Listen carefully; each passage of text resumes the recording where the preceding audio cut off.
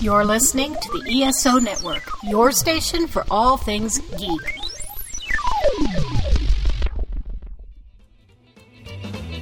Welcome to Earth Station 1, a weekly podcast dedicated to all things sci-fi, fantasy, and much, much more. Sit back and relax and enjoy the show. Hey everyone, welcome to Earth Station 1, and now we are here to talk about the next in a line of Marvel movies. And this is actually the last one for the foreseeable future, and we are going to be talking all about Spider-Man Far From Home. And if you haven't seen it yet, we are going to be spoiling a lot of it. How exciting! Spoilers! Maybe we won't spoil all the names in the credits or something like that, but everything else we'll be spoiling. So it should be a lot of fun to talk about, and we got a great crew to do it. And of course, speaking of a great crew, my co-host is here all the way because he's been traveling with Spider-Man through Europe, Mr. Mike Gordon. Howdy. Yes, and my arms are sure tired. Well, they didn't let you on the airplane. No, there's rules against that, sure. Mm-hmm. So restraining orders, that type of thing, you know. No, I'm great. It's fantastic, of course, to be here, and of course we've got our, it's great to have a reuniting the movie crew. Very much so. Let's welcome Alex and Ashley to the show. Hello. Hey there. So why are they here for rants and raves at the beginning of the show? Mike, you actually had a really good topic. And, folks, if you want to join into any of the topics we ever talk about on the show, please write us at earthstation1 at esonetwork.com. We definitely want to hear from you. Mike, what is the topic we are going to discuss today? Well, obviously, we're all big fans of movies, and in particular, Disney movies. So we're talking about, it's not really actually a Disney movie later on with Spider-Man, but actually I think it's in conjunction with Disney anyway. But this week, Disney released some news about two of their live-action remakes. They released a trailer for Mulan. So it was a first look at the casting and what that movie is going to look like. And that got some people talking, of course. But I think the real big news, of course, was the casting of the live action Ariel in the Little Mermaid remake, which is casting now. You'll have to help me out, guys, because I think her name is pronounced Halle Bailey. Is that right? Not Halle Berry. Because at first, that's the first thing I saw, and I was like, "What? Like that? Isn't she kind of old?" That was my first thought too. When I first read it, I was like uproar over this, and I'm like, "Well, yeah, she's the character's supposed to be 16." Like, is it her voice? Are they making another really good movie? CGI? That's all it has to be. Well, we did it with Sam Jack. We can do it with Halle Berry. Disney is capable of that. I mean, they've used it in plenty of their Star Wars and Marvel movies. Why not, right? Yeah. But of course, things being what they are. Look, I'm used to when these announcements are made. I'm used to seeing the gut reaction of many, many, many people who, kind of like me, are kind of exhausted of Disney remaking all of their, making live action versions of all of their animated movies. It does, but I cannot knock the fact that, as we talked about, Aladdin, which we didn't expect would do anything this summer, is right now the number 2 movie of the summer. That could change in the next couple of weeks, but right now it is like a summer winner. So obviously Disney and all of their remakes most of the remakes, I should say, have done really well at the box office. So people are wanting to see these. I think that partly they're seeing it for nostalgia reasons and curiosity. Also, did they just remake it scene by scene and scene and scene? Kind of what I'm expecting fully from Lion King. But, Aladdin, at least they changed it up a little bit. And, I'm not a big fan of them doing the live action remakes. I've been vocal about that before multiple times. And I don't care for it. But when I saw the preview for Mulan, I was blown away. That looks amazing. Yeah, there are people upset about that though too. Why? But because not the casting so much as the characters that seem to be missing from the trailer. I have not seen the animated movie of Mulan, so I have no personal connection with this. But there are a couple of characters, I guess, that are pretty beloved in the animated film that do not appear in the trailer. So I think there was some concern that Disney was changing it a little too much. Oh, because Mushu wasn't shown? I believe so, yes. Is that the character? Yeah, the dragon. Yeah. Gotcha. And there's a lot of talk that Mushu's not in the movie at all. Really? Right. Yeah. And from what I have heard, I don't think there will be music either. Like, it's not going to be a musical. Not going to be a musical. So now I would argue that what's the point of doing a remake if you're going to just do it shot by shot? Like, that seems to be pretty lazy, and I don't think that benefits anybody. So I'm glad when Disney makes changes to these remakes in order to like show a different side of things or a different perspective on these stories, these classic stories. That's interesting to me. Some of the ones I've seen ads for, and I haven't really, have I watched any of the live action remakes? I don't think I've seen any of them yet. So obviously they're not winning me over, because I don't think I've seen any trailers that have done, like, for me, like that's not enough for me to go see them. They're like, I like the classics, and I haven't seen anything in the remakes that I've seen thus far that have made me interested. But I'll tell you what, I haven't seen the animated version of Little Mermaid, but because of all the little trolls that are out there, I almost like want to make this one the first one that I go see. Oh yeah, and it's really frustrating to see people just like so angry and upset when they haven't even seen like a minute of footage. Like, it's always just kind of sad to see, like, let this person have a chance to play the role, watch a trailer, see what they bring to the character, but it's just kind of frustrating to see this online blowback from just a casting announcement. Yeah, just a casting announcement, and obviously, just because of the color of his skin. Right, yeah, definitely very sad. So I hope that people will give her a chance, and this is one of those things where I sincerely hope that it's just an online, angry, small group of people, and the general public will embrace this. And I think we have seen that different times, but unfortunately, sometimes the angry voices online do get a lot of press, and then it kind of balloons and blows up from there. Because controversy creates cash. Yep.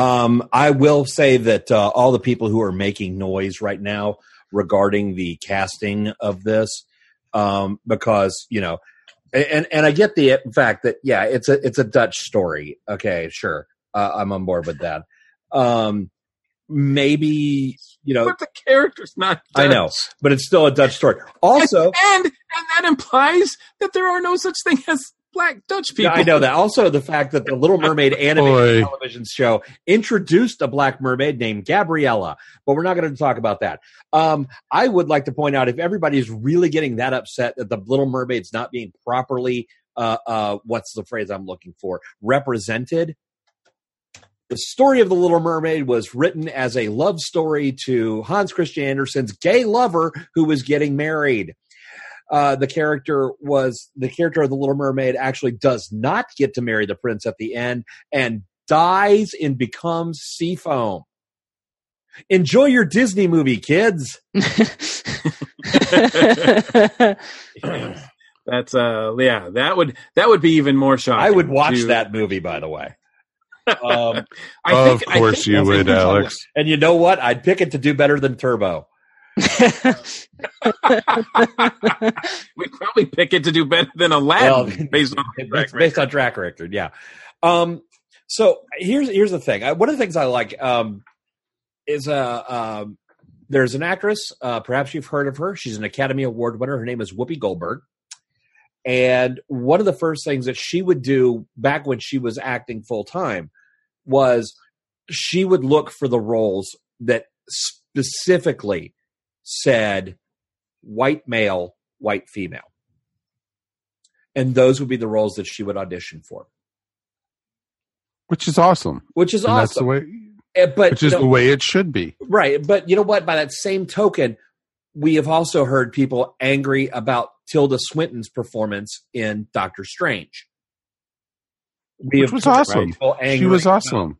We've heard people angry about, was it Charlize Theron playing every minority role for the last 2 years? There's a lot of this out there. Don't even get me started on Sean Connery. Thank you. I look forward to Connery's performance in Mary Poppins 3. Wasn't Sean Connery in Roots? Yeah. Sorry. It goes all the way back to Mickey Rooney in Breakfast at Tiffany's. These things are all out there. I'm okay with the. You know what? If Halle Bailey is a good actress and a good singer and puts together a good performance, the movie's going to be a hit. It's going to be a hit regardless of how angry people are. And the people who are screaming about it online, about ethnicity and all that stuff, I put them into an alphanumeric group, and I refer to it as ID10TS. So everybody can just write that down and figure out what I'm saying. Because they don't know of which they complain. If you're angry about the casting of a African-American female in the role of an animated mermaid, then perhaps you have other issues that need to be worked out. In regards to Mulan, I find it funny that so many people are equally mad about the fact that Eddie Murphy's character is not in it.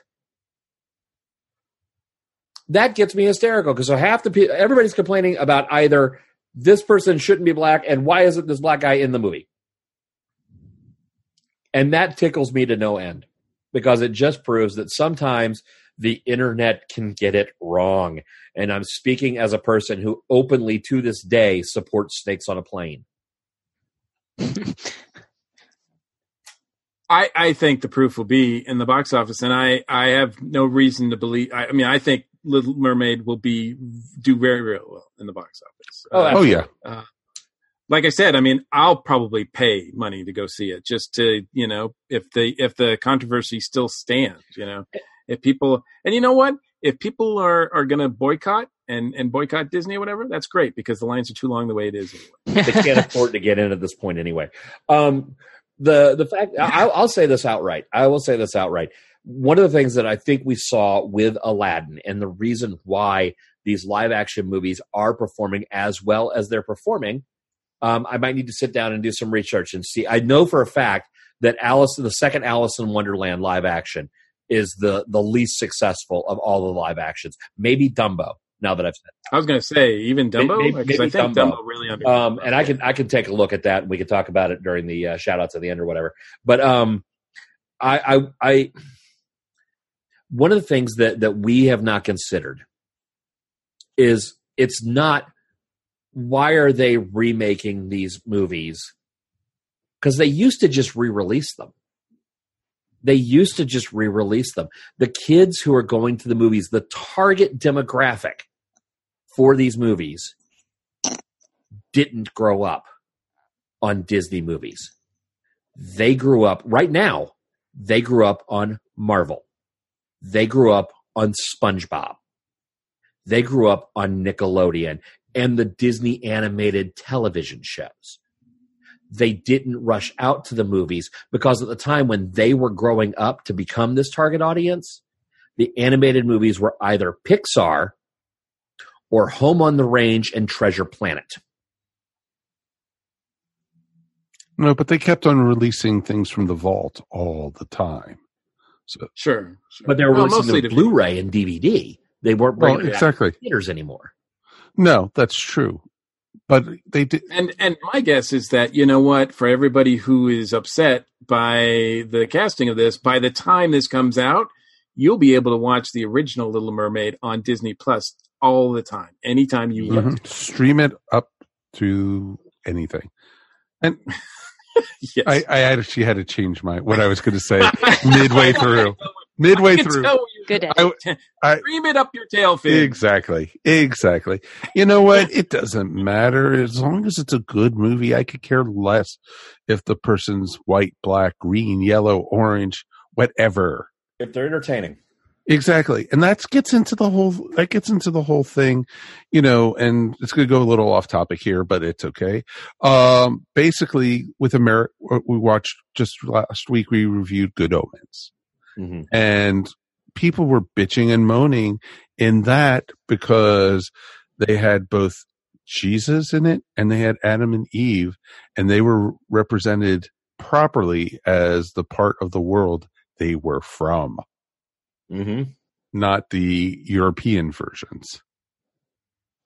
And people were up in arms, and that got into the whole, you know, people wanting to boycott Netflix because they wanted them to cancel, you know, Good Omens. Amazon was willing to back their play. I heard Amazon announced that if Netflix canceled Good Omens, that they would respond by canceling Stranger Things. Exactly. That was beautiful. Nice. That was a bold move. It was a very, very challenging move. Considering the popularity of the Stranger Things, that was pretty bold. Mm-hmm. Exactly. So, yeah, it bugs the crap out of me. You know, these are fiction, folks. This is not real life.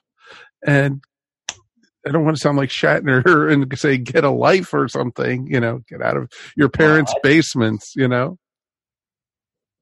But it's ridiculous, you know, get your heads up from under but you know, it's just ridiculous. And you know what?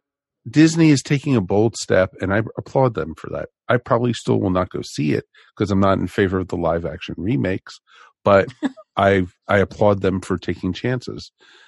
So take it for what you will. I'm curious enough to see how the music is handled that I might go see it, especially considering the fact that I didn't see the original Little Mermaid in theaters. It's probably one of the animateds that I've seen the least. So I'm kind of interested in seeing something a little bit refreshing. By the way, Through the Looking Glass, 77 million, Dumbo 114. So, whoa, okay. Wow. So yeah, good call. There you go. Yeah, another thing I'm curious with The Little Mermaid is how they will handle all the like underwater scenes. Will it be kind of like Aquaman, but with mer people, and how will that work with the singing? So I'm really curious to see how they will pull this off technically. Who are they going to get to play Sebastian the Crab? Yes.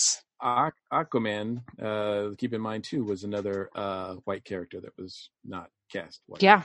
Yeah. And that was a huge financial success. So. And we're not even going to get into Hamilton. Nope. No, not at all. No, because we can't get in. Exactly. Get into Hamilton. I would love to see it. If anyone wants to send the cast and crew of Earth Station 1 to go see Hamilton, please feel free to send us tickets. We're looking at you, Lin-Manuel Miranda, because we know you listen. And thanks for tuning in. Absolutely. People got to chill out. Things are so polarized right now, and I think that's part of the problem. Yeah. And so definitely want to hear from you guys at home. What do you guys think? Please write us at earthstation1@esonetwork.com. Let's take a quick break, and we'll be back in a moment with the Geek Seat. Under the sea, darling, it's better down where it's wetter. Take it from me. Up on the shore, they work all day. Out in the sun, they slave away. While we devoting Howdy! DragonCon 2019 is fast approaching, so fill up your buckets of rum and keep up with the latest news, announcements, interviews, and mispronunciations of guest names as only the Con Report podcast crew can make. Let us be your guide each month as we count down to the big event on Apple Podcasts, Spotify, or your favorite media player. Listen to the DragonCon Con Report. It's almost as good as being there, but without the long lines, smelly gamers, and hangovers.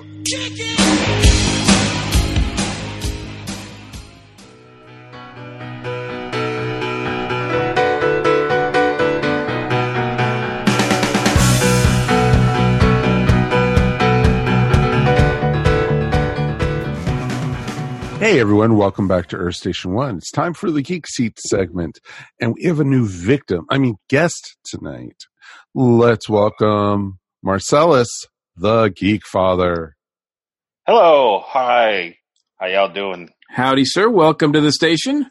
Oh, thank you. Thank you for having me. I appreciate it. Yeah, well, it's part of the Podcaster Exchange program. I was I've been loaned out. I was fortunate enough to be, on the Blurred Nerds podcast a couple weeks ago, and now here you are, sort of. Here I am, the ambassador of the Geek Vengers and Blurred Nerds and all that good stuff.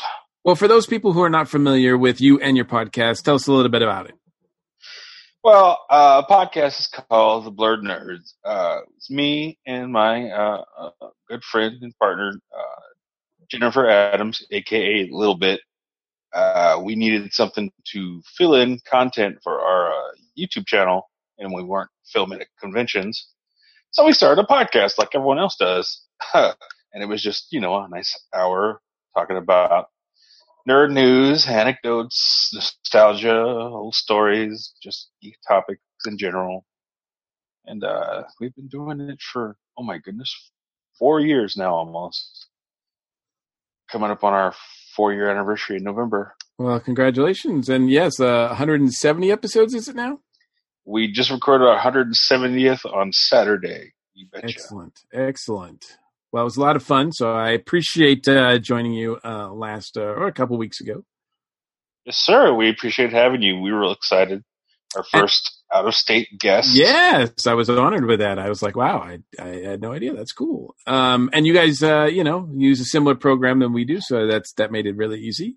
Yeah, Jen was real. She says, "Oh, Mike introduced me to this program, and it's great. We should try using it." And I'm like, hey, if it makes it sound better or makes things easier, I'm all for it. We used to use Skype, and it was horrible. We'd be in the middle. We've all got horror stories. For stories. I'd be in the zone on a rant, just like, this is gorgeous, this is gold, and it would drop the call like all the time. We were just like, all right, we're over it. Yeah. So, yeah. Well, for those people, like I said, who are not familiar with the podcast, what do you guys cover, like every week or so? Usually every week general nerd news. If it's during the television season, we cover, information about shows we watch or new shows. A lot of behind the scenes drama on shows. We'll give people the reasons why this gets canceled or this gets canceled or renewed, or just keep people in the know generally. If it's not TV, it's movies. We talk about our Geek Venger movie nights, and we usually go to big time nerd movie premieres, and we go with like a group of anywhere from 15 to 20 to 25 people. Geek Venger crew rolls deep, and we talk about our experiences. We review movies and general wistfulness for the old days of geekdom. How these young kids are just, no, it's not the same. Yeah, I got to experience a little bit of that when I came on. Well, the old man. We wanted to be fancy and introduce, have topics actually, because most of the time we're just, stream of consciousness, off the cuff kind of situation. And we mean to have notes and plan, but it doesn't always work out that way. But this time we're like, we're going to try having topics. So you were the first person, to benefit from us actually having some structure. Well, how involved are you with GVTV, Geek Vengers TV on YouTube? GVTV, yeah. Pretty involved, actually. It was me, our friend Timmy Stewart, another friend of ours, Alejandro Trevino. We were just 3 guys going to the movies all the time, as nerds do. And we're like, hey, you know what? We should start like a group. And we got to give it a name though, something cool. And I'm a huge fan of the Avengers. And I think it was going to come out that year, or it just come out. And I was like, dude, we should like call ourselves Geek Vengers. And they were like, what? I was like, yeah, like the Avengers, but we're geeks. And they were like, that's amazing. I was like, oh, yeah, I guess. If you say so. I was just kind of spitballing. So we started Geek Vengers in, July, I believe, 2012. And we went to our first convention that same month where we met a little bit. Thank goodness. And since then, we've been going to conventions here locally in San Antonio, and we've been in Houston, Corpus Christi, this general area.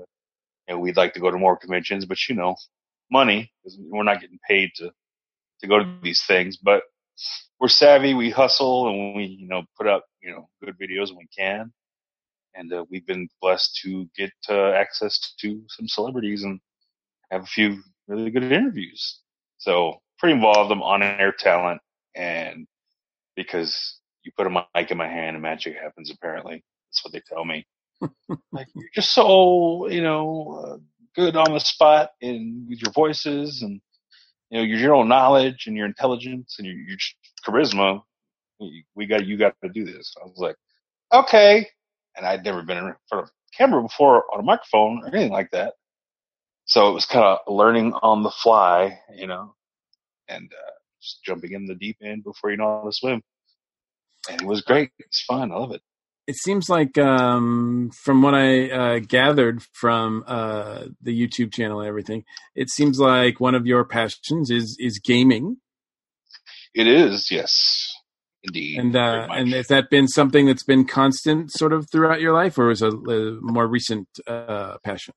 Oh no, it was I remember distinctly first moving to San Antonio and being 7 years old. My mother got me an Atari because I was sad because we moved so much, being a military brat. I was like, she's like, shut up. Here's an Atari 2600. And I was like, this is beautiful. Just joystick, one button games. I must have played Frontline, tank game, like so much that I swear I ground down the fingerprints on my thumbs. It was just all day, all the time. Then my best friend, who I met the first day I moved to San Antonio, he's like, hey man, you want to come over to my house? I got a Nintendo. And I was like, what? What is that? Like, just come and see. And yeah, Nintendo, I was hooked for life. So I've been gaming for decades now. Atari 2600, Nintendo, Commodore 64, Super Nintendo, NES, N64, Sega Genesis, PlayStation, Xbox One, blah, blah, blah, yada, yada, yada, so on and so forth. So I currently have an Xbox One and a PlayStation 4. Have a great time with them. It's awesome. It's one of the things that it's one of the areas of geekdom that I really I've just dipped my toe into a little bit, so I know very little about it. So it's I could talk your ear off for like an hour just about video games alone. We don't have that kind of time, but in fact, speaking of time, I think Mike, it's time. I think it's time to strap him down in the chair. Are you sure? Sometimes when he thinks he's ready for this strapping, as you like to call it, they are like, this is easy. This is nothing. But as we found out in the last couple of weeks, we do like people in tears. Is there a safe word? Is it like Van der Fusten Gaspetguggen or something like that? Oh, you only wish. You only wish.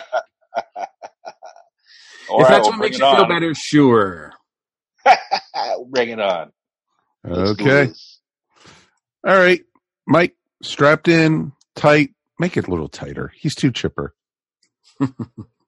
They all start off that way. I know. As we found out last week, the one person who was in it last week is still, trying to figure out how did she get so lucky to get tied up by us, It's traumatizing. Mm-hmm. All right, Celis, you ready for your first question? I am. Geek Father's ready. Oh my God, third person. Let's do it. All right. What was your favorite Geek Out moment then? My favorite geek out moment absolutely was getting the opportunity to interview Stan Lee. Oh. Yeah. How did that come about? It was Alamo City Comic Con 2014. Kind of really good friends with Apple De La Fuente, who runs the convention. We'd been going for conventions all over. We'd shown him a lot of our videos, and we were like, Stan Lee's coming. We would really love, desperately, an opportunity to interview, icon legend, because I was a huge fan. I used to I've been reading Marvel comics since I was a wee lad, and, read the letters of the editor all the time. And I was like, I would love to meet him and talk to him. And, we got our opportunity, and he's like, yeah, you know what?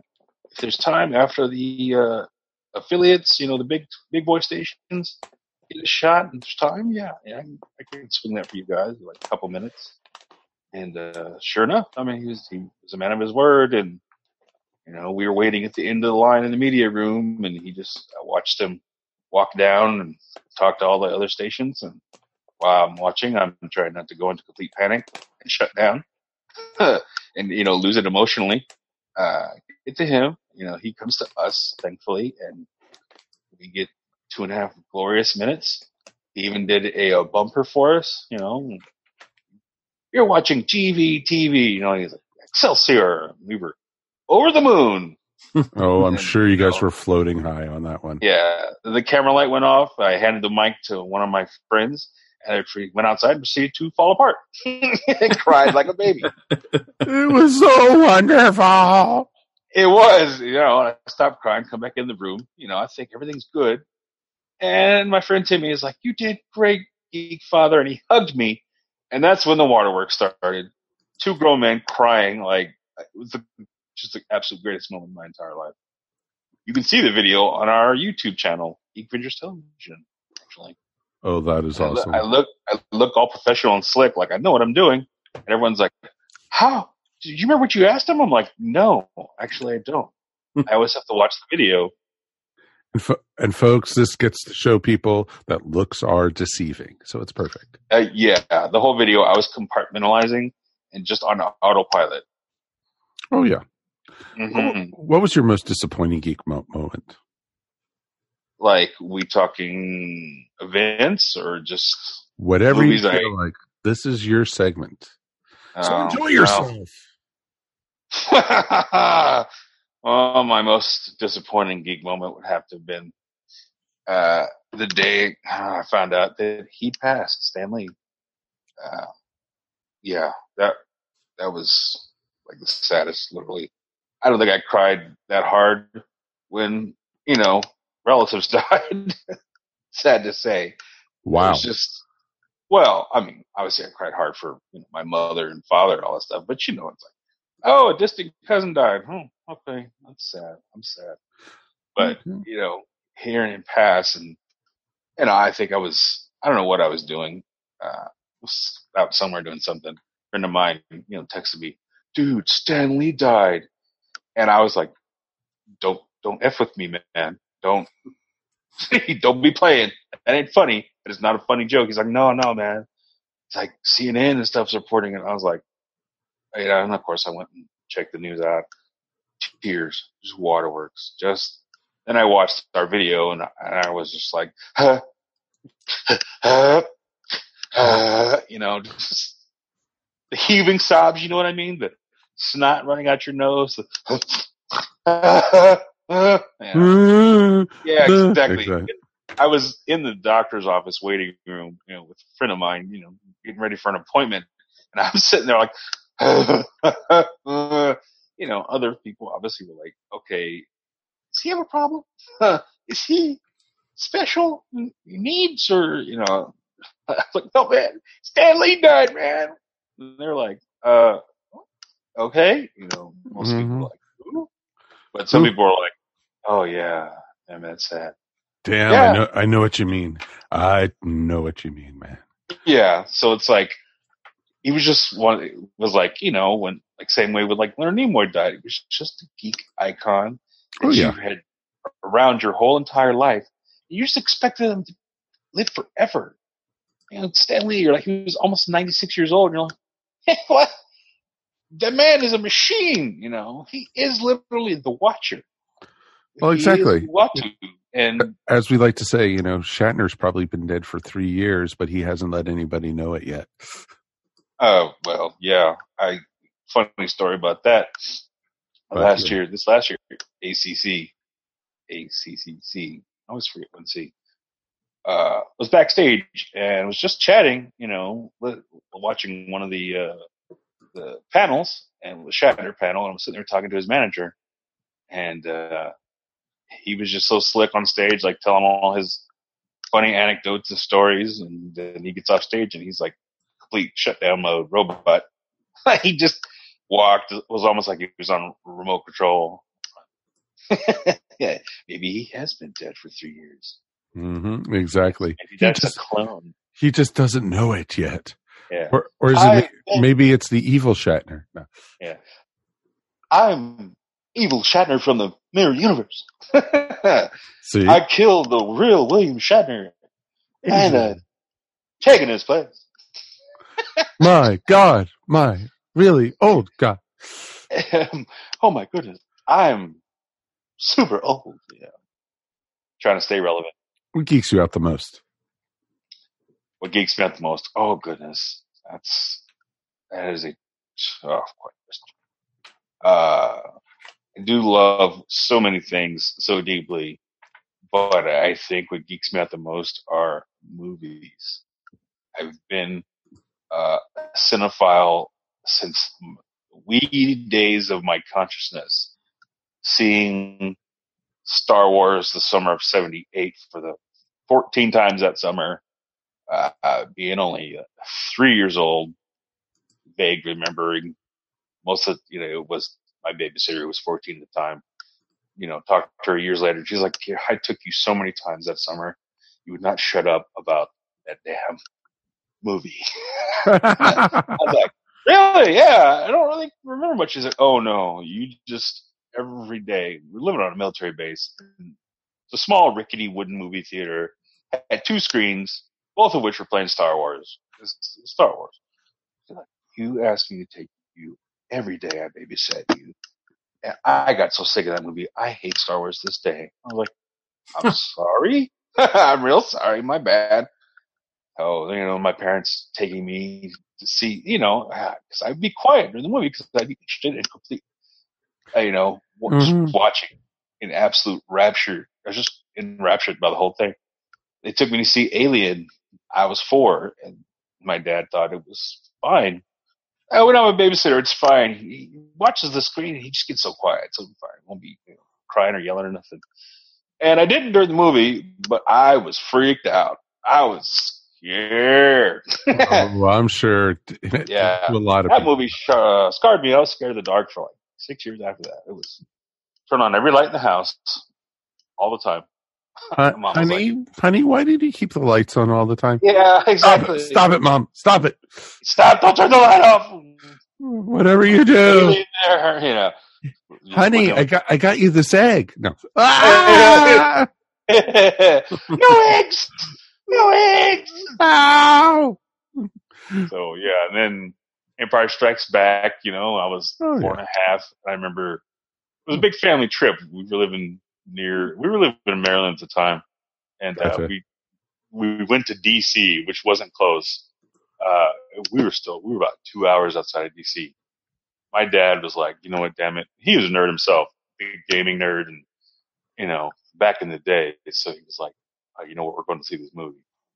So he packed up the family in the family truckster. Me, my older sister, my mom. My older sister wasn't so interested, of course.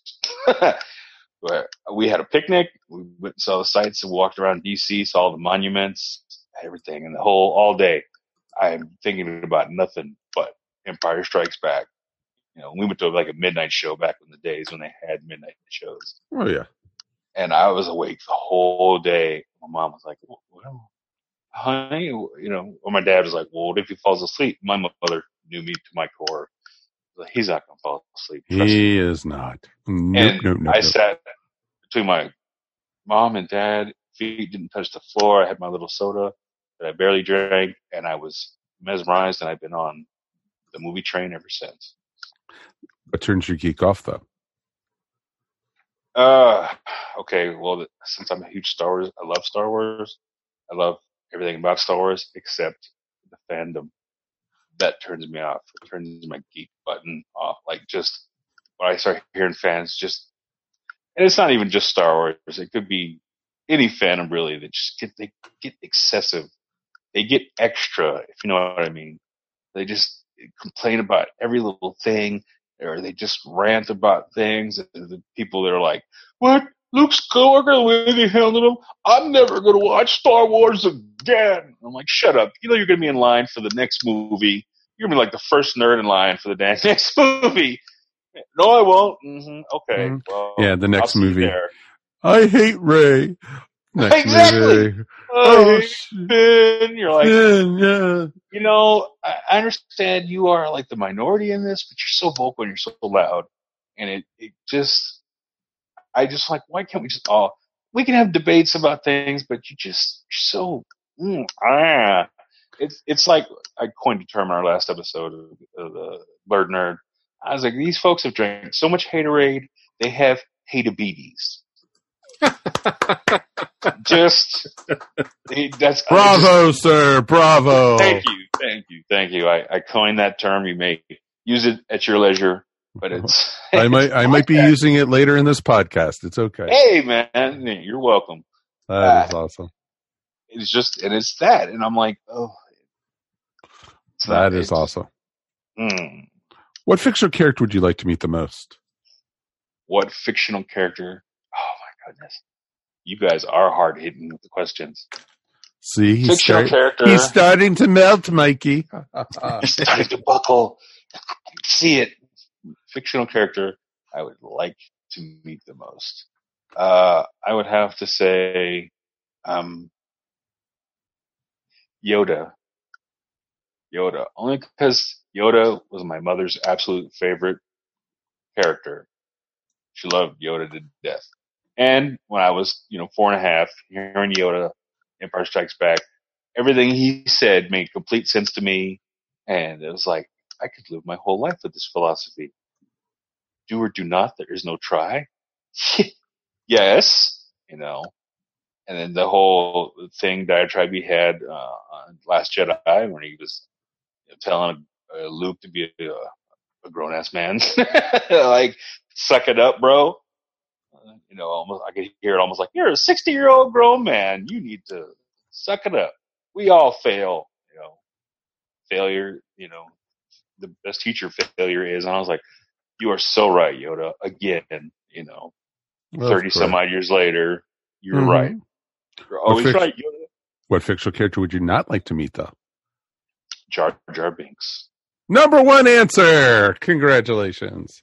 F Jar Jar Binks in the I have a civilized way of telling him to eat a bag. I say, thou shall ingest a satchel of Richards. You don't think so? Yeah, Misa Jar Jar Binks. Misa. No, no. Hell out of here. No. What is your favorite geek word, phrase, quote, or pose? Indeed. Interesting. Indeed. I'm a huge Stargate SG-1 fan, and Teal'c is my absolute favorite, non-Star Wars character, non-Marvel. I love him to death. Christopher Judge is great. He played the voice of Kratos in the most recent God of War game, which I love to death. Just hearing him, talking about being Kratos, I was like, that's awesome. I was like, he's Teal'c and Kratos. So he, his little catchphrase every time someone would say something or have an affirmation, he'd just be like, indeed. And I catch myself doing it all the time. My friends are like, you sound like Teal'c when you do that. And I was like, that's on purpose. So, yeah, I say indeed all the time. Cool. What is your ideal geek occupation?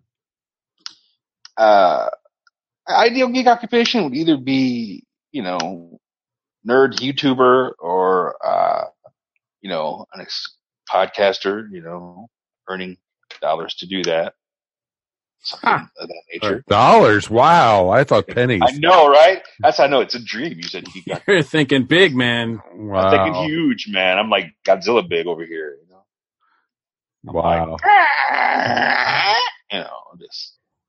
What geek occupation would you not like to do, though? Oh, I would hate being like a film critic. Like I review movies. You're a podcaster. You're a film critic already. I know. Well, it's not so much a film critic as, I love these movies and, I will review them and I'll be honest, but it's like, I would hate to have to do it just specifically that as a career. Like I wouldn't want to be like a Roger Ebert or anything. That just doesn't sound like it's fun because you can't just go to a movie and enjoy it. You're always going to a movie having to review the dang thing. Like I don't review all the movies I see, just, the ones that are nerd adjacent or just directly nerd movies. There's a lot of stuff I see that I'm just like, I want to see this because personally I'm interested in this. It may have nothing to do with geekery at all. In other words, you don't want to have to watch the next Pets 3 or. Oh, exactly. I don't want to have to watch Air Bud 17 or whatever. It's like, but they have to go to all these movies, and a lot of them are stink fests. I mean, just failures of epic proportions, and they've got to like review and tell people how bad the movie was, and it's like that's 2 hours of your time. But you have to sit there and pay attention, not just watch, but take notes, pay attention, and then take those notes and crap all over the movie. It was horrible. Like all those fans, who have to go see the new Dora the Explorer movie, Yeah, I know. Swiper, no swiping. Especially if you're like, grown person, like you're 50, you're like, I'm 50 and I'm watching this movie. That sounds like a gig I would not want to be exclusively a movie critic. Could understand that. Are you ready for your final question, Celis? Yes, hit me. Okay. What is your ultimate geek fantasy? Remember, we are a family-friendly show, though.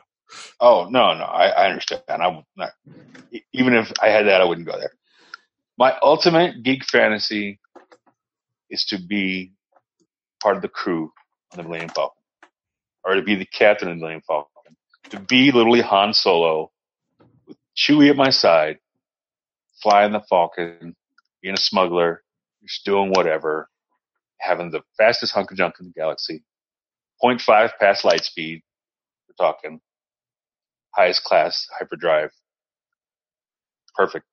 It just nothing. You just want better. You just want to make the Kessler run. That's it. Exactly. I want to make the Kessler run in under 12 parsecs. Exactly. Well, he's like 11. Well, I guess you could keep the name Geek Father because you've just made it through the Geek Seat. Congratulations! Huzzah! Mr. Mike Gordon, tell the young man what he's won. You have won a lifetime subscription to the ESO Network, a value easily worth $68.04. Oh, God. I feel so honored. I feel special. This is the best moment of my entire life. Wow, you really need to get out more. No, I was totally lying. I mean, you're not coming out of the chair. He's not coming out of the chair anyway. Dude, it's been great chatting with you. We'll have to have you back for sure. But in the meantime, if people want to listen to you and our good friend Jennifer, where can they go?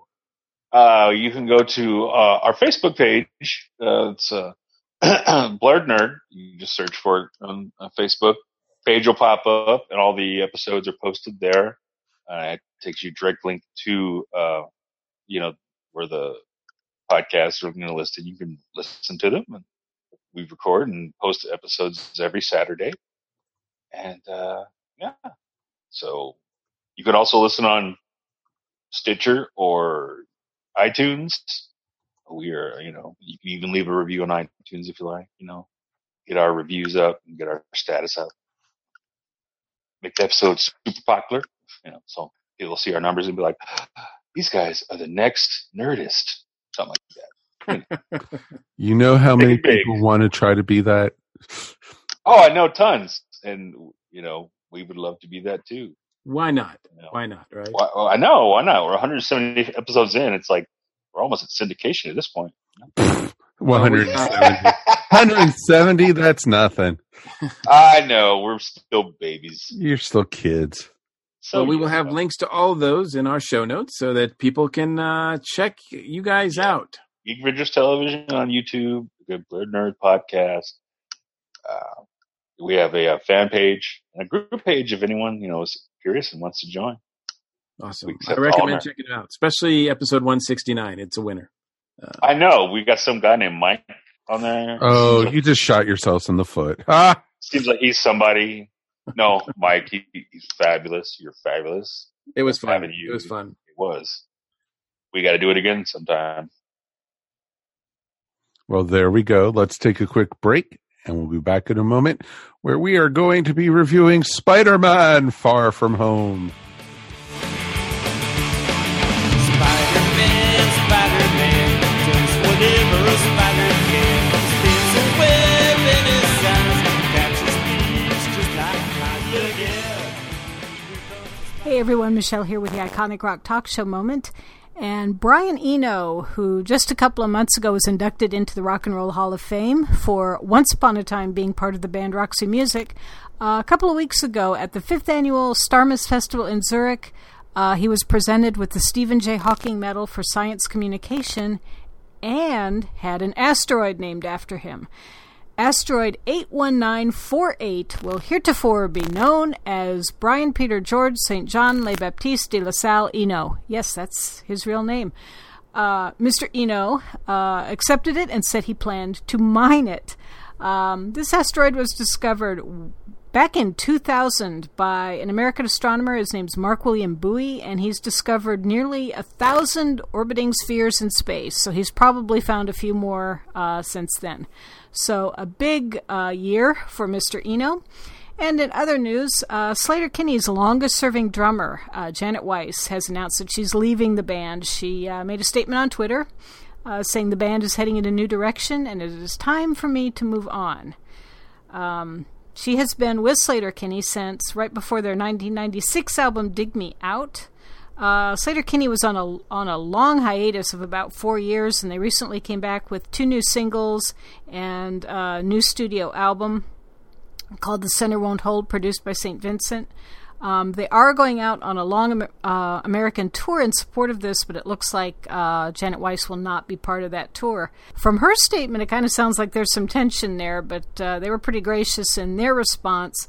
They posted on Instagram saying it had been an incredible privilege to work with such a talented musician and drummer over the course of so many albums. So we'll see who is drumming for Sleater-Kinney as they go out on the road pretty soon. That is the news in music for this week. Check out the blog at iconicrocktalkshow.wordpress.com, and we will catch you next time. Everyone these days could use a little support, and your friends at the ESO Network are no different. With the ESO Network Patreon, the cool thing is when you help support us, it's you who will benefit. With 4 tiers starting for as little as 25 cents a week, you can listen to some of your favorite network podcasts early, hear exclusive content, maybe get some ESO swag, or even possibly take a shot at the geek seat. All you need to do is sign up at patreon.com/ESO Network. Here comes the Spider-Man. Is he strong? Listen, bud. He's got radioactive blood. Can he swing from a thread? Take a look overhead. Hey there goes the Spider-Man. In the chill of night. Hey everyone, welcome back to Earth Station 1. Now it's time for the main segment, and guess what, kids? It's all about Spider-Man. Spider-Man in the MCU. Well, exactly. It should be very interesting because he's away from home. And far from home. Far from home. Yes, and we are going to talk all about it. We've got, of course, Ashley and Alex are still here. Got the Geek Father's still here too, but he's I don't know. I think he's passed out. I think the Geek Seat took a lot out of him. So. No, I had the ball gag. So gotcha. Okay, so I won't ask why you have it, but anyway, we'll just move on from there. Don't ask me to bring the GIMP up. That's all I asked. No. All right, so Spider-Man: Far From Home is the next movie. It's actually the 23rd film in the MCU. I believe it's the 6th Spider-Man movie that we've gotten since we've gotten Spider-Man movies. And it's not only... no, 7th. 7th. Yeah. There were 3 Raimi... Oh, you're right. Yes, there were 3. I get confused. Because there's 2 Andrew Garfield, 3 Raimi films, and now this is the 2nd one. Yes. And that's not even including, the 5th movie that Holland's done as Spider-Man? Yeah, which is crazy. That's where you're getting the 6th from. It's crazy. Yeah. It's crazy. Man. You need a scorecard. Not only does this movie have, it's under the shadow of Endgame, but also I feel it's also under the shadow of Into the Spider-Verse, which took everybody by surprise last year and, is an Oscar winner. It's just, everybody's still talking about that movie. And I think in some ways this movie kind of used a little bit of that to its advantage, although I'm not sure how intentional that was. But I want to hear about, starting with you, Ashley, what were your expectations going in, and overall, what was your thoughts going out? Yeah, so we're kind of in an interesting space here, like you said, coming off of Into the Spider-Verse, which is not only my favorite Spider-Man films, but one of my all-time favorite superhero films. So I had that fresh in my mind and thinking, how would this compare to that? And then we also have the hugely epic film that is Avengers Endgame. I mean, how do you follow that? You really can't. It's this movie that is spanning 10 years of storytelling, more than 20 films. We say goodbye to quite a few major characters and wraps up, for all intents and purposes, kind of this stage is the MCU, and none of us really still know what's coming next. So that's a lot of pressure to put on Spider-Man Far From Home's shoulders. And so just due to all that, I was kind of maybe not as hyped for this movie as I might have been otherwise, but I think that kind of ended up working in its advantage because I went in and just ended up having a really fun time. I think they were smart. They don't even try to match the epic level of Endgame because you can't. And it's just kind of this fun, teen vacation comedy that also has some superhero stuff thrown in. And I just love seeing Tom Holland as Spider-Man. He's my second favorite Spider-Man after Miles Morales from Into the Spider-Verse. And you can tell everyone was having a good time on this movie. So it's just a great, fun summer blockbuster. Kind of ranks in the middle of the MCU movies, but definitely one that I really enjoyed. Had a chance to see it twice already, so I'm looking forward to talking more about it with you guys. Wow, you've seen it twice already. Yes, so thank you to my AMC A-list membership. So it's I want to go see that again. Wow, membership has its perks. It does. Alex, before I get to your thoughts going in and out, just real quick, box office-wise, because we've been talking about how this summer has been a weird one. I think everybody was hoping that the summer we get back on track with this movie. What do you think? And this one's kind of weird. It's a July 4th opening weekend, but July 4th was on a Thursday. And this movie was actually released the Tuesday beforehand. Right, Tuesday night. So this movie has there was actually midnight showings on Monday. Oh, wow. Yeah. Okay. Wow. So it actually released at 12:01 on Tuesday morning. So you had Tuesday morning midnight shows. So instead of having a traditional 4-day weekend for the 4th of July, this one actually had a 6-day weekend. And for the essential weekend, the initial 3-dayer, this movie pulled in $92.5 million, which for July 4th actually trends a little low. But for the 6-day weekend, it took in $185 million, which is pretty good. Pretty solid. How was it worldwide, though? Let me bring that. I apologize that I don't have this. I do know it's the 6th highest grossing film of the year. So for the weekend gross, Spider-Man internationally did. It's giving me all kinds of enterprise. It made $7 million in Australia. Crikey! Yeah. I have here that it has grossed over $577 million worldwide. Wow. See, yeah, it did 392.7 million overseas. So it's pulled in 68% of its gross so far in 7 days. It's pulled in, $500 million. So not shabby. No, not at all. So we don't know if it's got Aladdin legs, but still. Well, Yeah. That's the one to beat, right? Yeah, and interesting fact, simply because that's been my fascination for this summer. This weekend, out of the top 5 movies, Aladdin had the smallest drop at 26%. Wow. That one just keeps them. And it was still in the It top. will not stop. Well, that thing will not go away. I mean, for those people, just before we go on with Spider-Man, so number 1 is still Endgame, although, I know, Alex, you consider it like not a summer movie. It came out before May. And then number 2 is Aladdin. Number 3 is now Toy Story 4.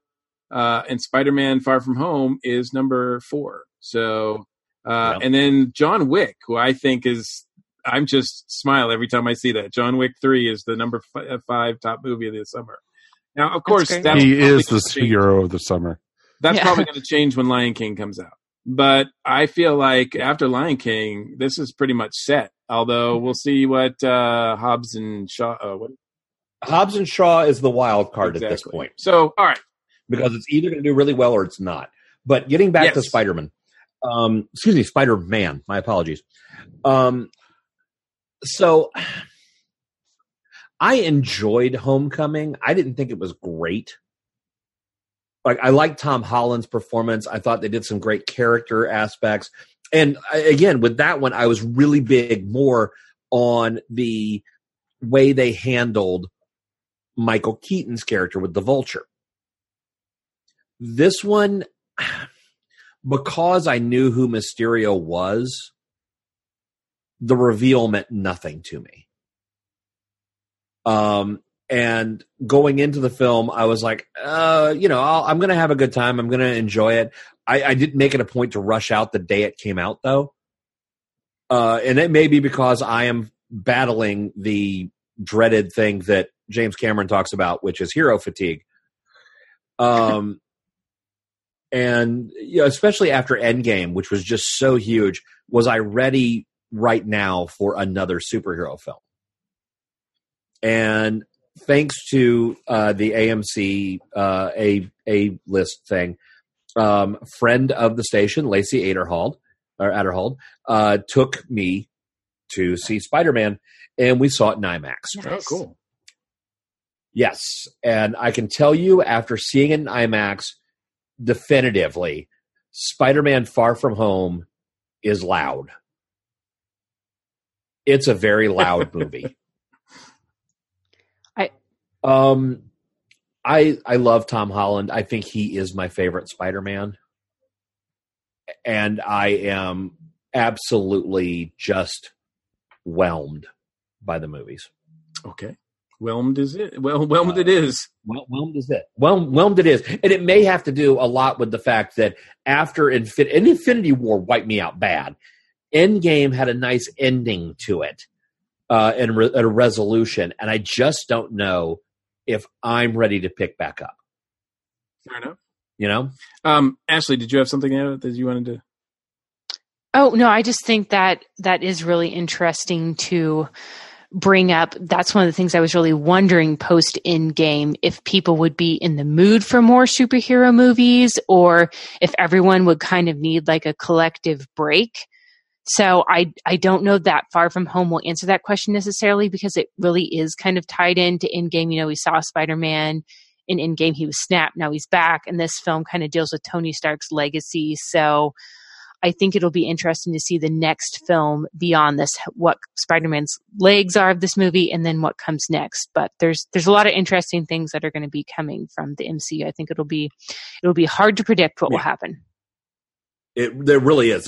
We have literally no idea because of this movie what could possibly happen next. Which is actually a good thing. We've got some idea. I saw the end scenes, so we've got some idea. I cannot wait to talk about that first end scene. Yeah, I know that's going to be amazing. But first, Mike, what did you think? I thought this was just like an extra epilogue to Endgame, and I thought this was just an extended, extra credit scene, pretty much. It was like, okay, this is still what happened after the blip, as they were calling it in this movie. And there was a lot of things we had talked about happening in this film, especially in the first 15, 20 minutes of the film, what we had talked about on the podcast when we reviewed Endgame, about people coming back, where would they be? Would they be right where they disappeared from? What happens to people in airplanes, and, what happens to people who are on boats, or, stuff like that, or in cars. Yeah. The fact that they openly talked about the homelessness situation. Exactly. Was great. I loved that. I thought that was great. I will say props to the tuba player for taking the basketball to the head. Was so awesome. That was great, but I would have been much happier if the blip occurred and they were playing dodgeball. Oh, yeah. But that still was pretty darn awesome. And you had the ramifications of these kids who were in high school and, disappearing for 5 years and still being young when they came back. And all the other people who were left behind, they're 5 years older. A lot of the people who, were in their classmates were now in college and such. Or, what happens to, people who had crushes or in relationships, or, and they did touch on a lot of that. Look what happened to the one teacher who was one of the chaperones. His wife pretended to blip. And, my favorite one is the one where the kid's like, now I'm older than my older brother. No. Yeah, exactly. My younger brother's now older than me. Yeah, exactly. Which is like crazy. But it was, the movie was fun. Tom Holland is awesome as Spider-Man. He is, as, good as I liked Andrew Garfield, and except for how did his hair still look great after he took off the mask, Yeah. But really it was hair gel. Exactly. Well, exactly. I think Tom is Peter Parker. He is great as Peter. And I loved his expressions. I loved his looks. I liked, all the different, situations he was in. I've been reading Spider-Man my whole life. So knowing that Mysterio was going to be the villain, I knew we were going to be in for a wild ride, but I wasn't expecting how much of a wild ride we got. And we'll talk all about that in a bit. But I was pleased with it. But I think I finally, when I walked out of the theater, I walked out of it in a bad mood. I really did. And I think I have superhero fatigue. I really do. Wow. Okay. Well, Spider-Man is one of my favorite characters of all time. My two favorite comic characters, superhero wise, are Batman and Spider-Man. So I've, like you, Mike, I've been reading it my whole life, and I've just loved it. I was really looking forward to this, especially because Quentin Beck, aka Mysterio, is one of my favorite bad guys. And so to see him on the big screen, I was really curious as how they were going to pull that off. And it's funny because when they started showing the trailers, they set up the premise that, of course, he's from the multiverse and all that. And I was like, no, don't believe it. And I saw so many people online and people to my face offline were saying like, hey, this means that like the Spider-Verse is like going to be in the MCU now. Isn't that awesome? And I'm like, don't believe it. Don't believe it. Like if it's coming from Mysterio, like I was like, hey, I bet that's not even the real Nick Fury and Maria Hill that we're seeing. And wow, I didn't. Wow. I didn't know how right I was about that. Because that really wasn't anything to do with Mysterio. But if you think about it, this whole movie was about falsehoods. Yeah, I think. Yeah. See, what really surprised me is like I knew going in, and when the movie first started, obviously, you've still got like the MCU is all about Iron Man. It's all about Tony Stark. All about Tony's. Like every movie is centered around Tony Stark, and so this one, no different. It's all centered around, even though he's dead. And I love the acronym for Edith. It's still, I mean, the bad guy, Quentin Beck's whole reason for doing things is because he's pissed at Stark. So, and Peter is having to deal with that. That said, I like the fact that with the whole blip stuff, they got it over with in 5 minutes. At the beginning, and they kind of made some, Betty Brant and everything had some fun with it. And that was it. Like that was, I mean, it just so happens that all of Peter's class not affected. Like they all were part of the blip along with Peter. I'm like, okay, that's kind of hard to believe if it's that random, but okay, sure. We'll go with that. Yeah. Well, and even May. Yeah. Actually, even anybody associated was still there. He didn't get blip. Yeah, because he grew in his lip here.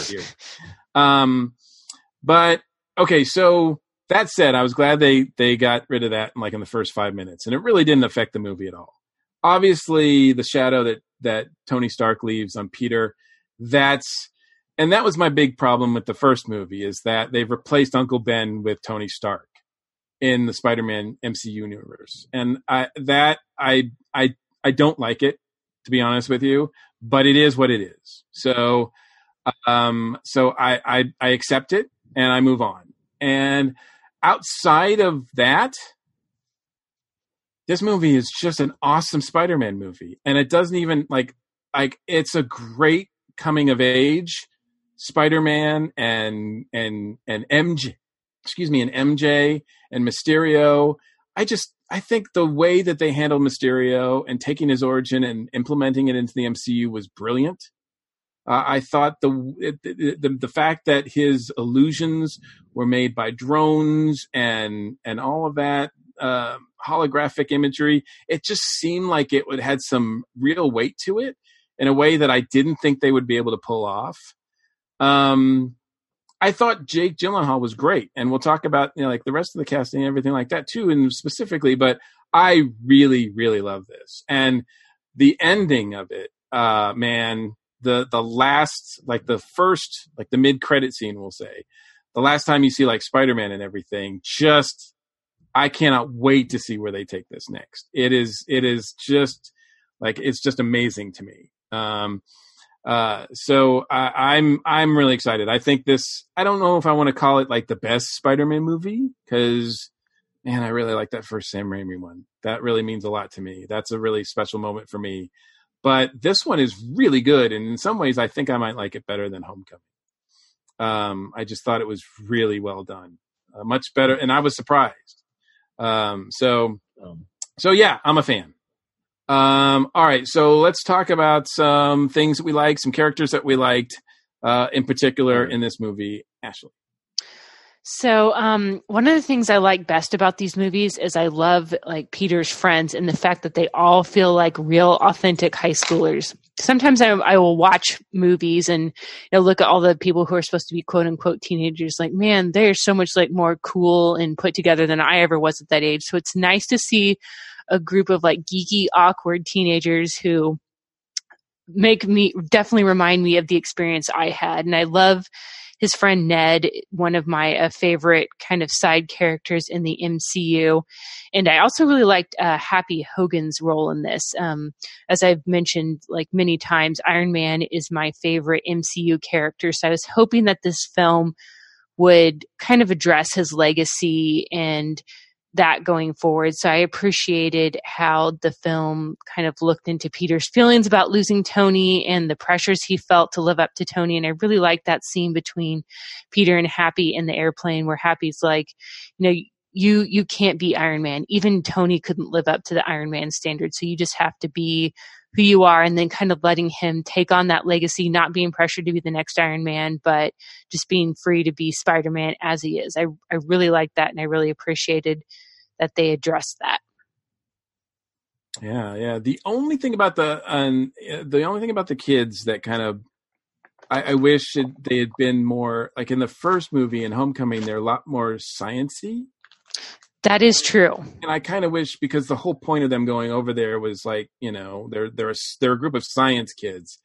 And I thought that element was missing from them in this movie. Like, they just seemed like they were just a bunch of kids. Like, it didn't seem like they were particularly like smart as far as science goes. That's a good point. And especially with like what they were doing as a touring, it seemed like it was more just generic tourist stuff versus like, is this supposed to be a science focused trip? I mean, to be fair, it kind of like went off the rails very quickly, but it could have been a science trip, but it got hijacked very quickly. Multiple times. Yes, that's true. Alex, something that you liked? First of all, I've been thinking about something that you just said in regards to having Tony Stark as the father figure.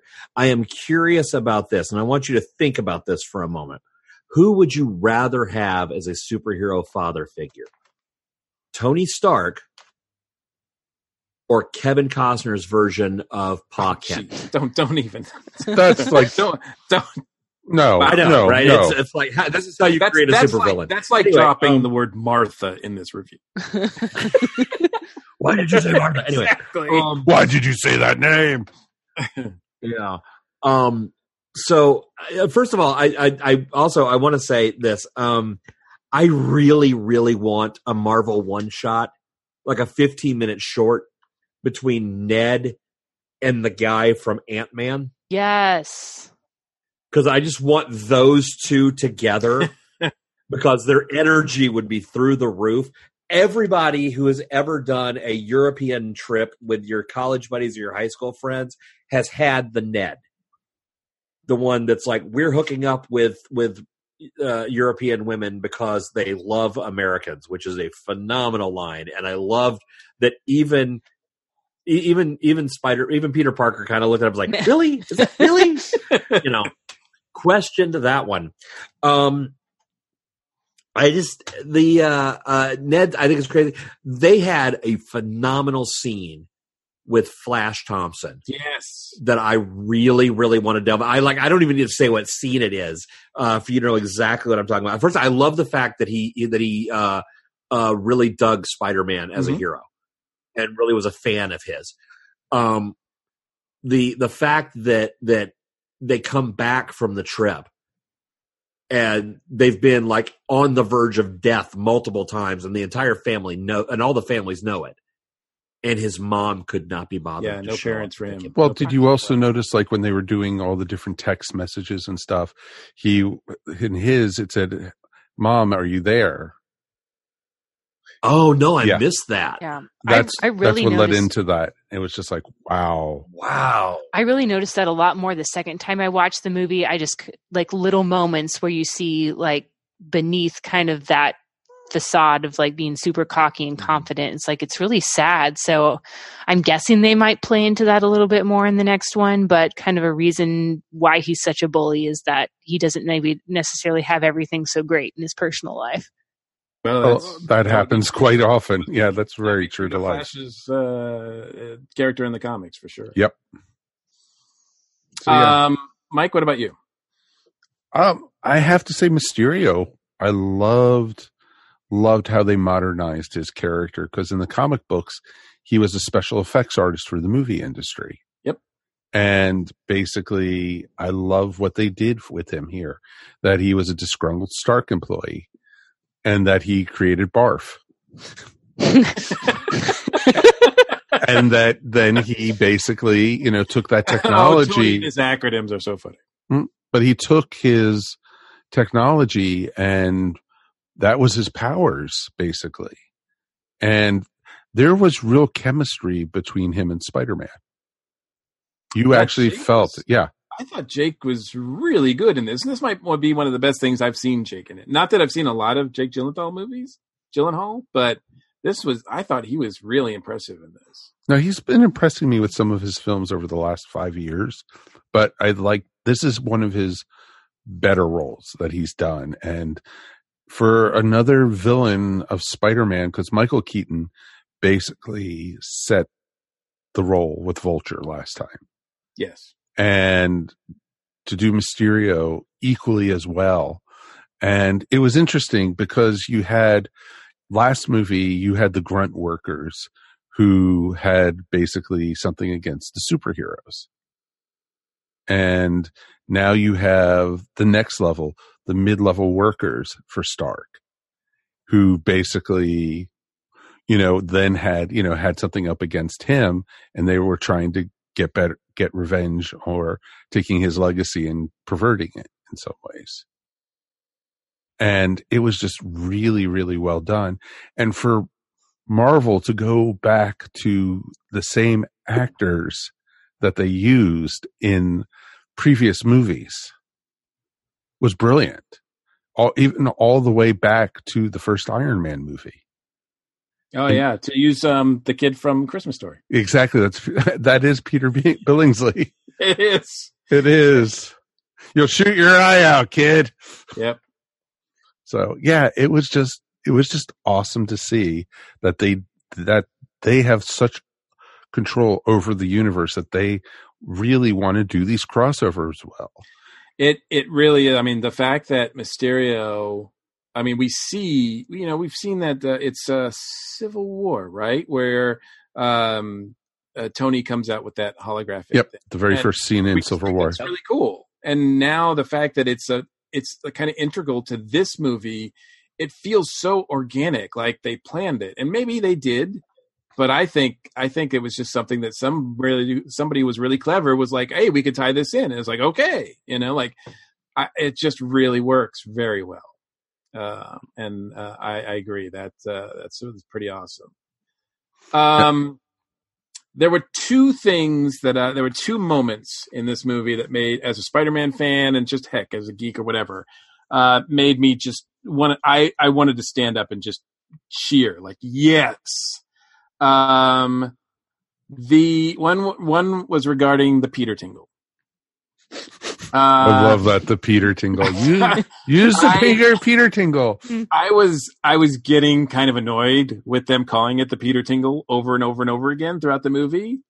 But to me, the payoff, when Spider-Man just has to trust his spider sense and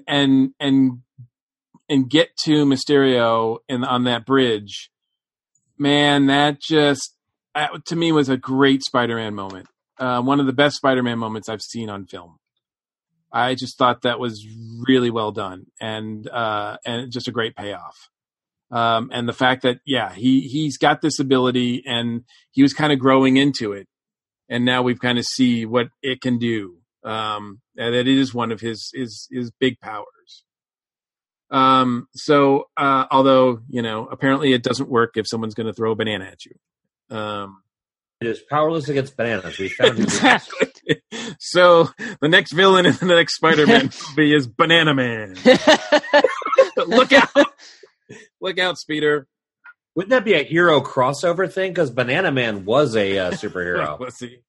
So one of the secondary shows on the Danger Mouse cartoon. I am not as familiar with Danger Mouse's Rogues Gallery. Yes. Yeah. One of the problems that I don't want to harp on this, and I won't harp on it long. Can we discuss the fact that as of right now, all of Spider-Man's villains are villains because they were angry at Tony Stark? Well, in the MCU, yes, that's true. Yeah, I mean, that's all that it is. That's all that we've got. We've gotten two movies and two characters, which means that we're not getting. That's Spider-Man. For the entire MCU, though. That's not limited. Well, yeah, because Tony Stark was the main reason for everything being wrong. I can't wait to see Doc Ock because I'm sure he worked for Stark also. Oh, there you Yeah, So he. They'll be the arms will be the like you and Dummy. That were in Tony's garage. Well, I will say, in my opinion, outside of Doc Ock and Alfred Molina playing him in the second Raimi Spider-Man movie, beautifully.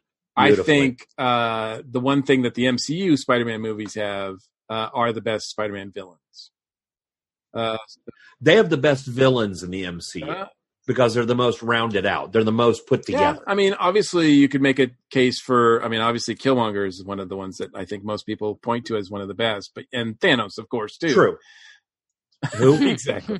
But I think you're right. I mean, it's certainly Vulture by Keaton is I think, well, he was my best villain of the year last year, period.